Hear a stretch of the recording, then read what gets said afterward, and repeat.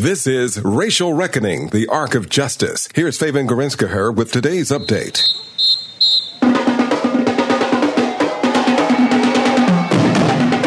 Saturday on St. Paul Selby Avenue, community members celebrated the passage of reforms to improve safety and standards for people in Minnesota jails.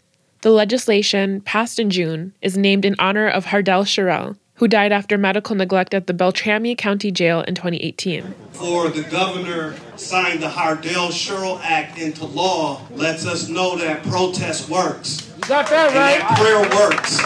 And that faith works. You got that right. And that fighting works, too. That was Sherrill's uncle Trayon Cruz, who also leads Black Lives Matter Minnesota. The bill establishes standards around mental health and medical care and outlines policies around the death of individuals in custody, among other things. After being prompted by Sherrill's family to reinvestigate, the Minnesota Department of Corrections found evidence of, quote, regular and gross violations in jail standards.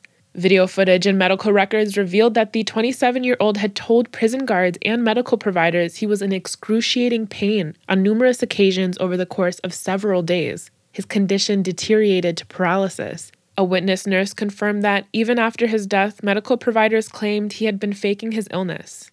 In the aftermath, Sherrill's mother, Delshia Perry, started the nonprofit Be Their Voices. I felt like I was in this alone, and I was like, who dies in jail?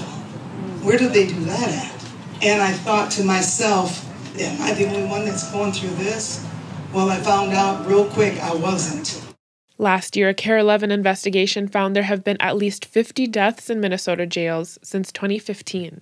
For the Racial Reckoning Project, I'm Fabian Gorinska. Racial Reckoning, the Arc of Justice, is produced and supported by Ampers, diverse radio for Minnesota's communities, in partnership with KMOJ Radio and the Minnesota Humanities Center.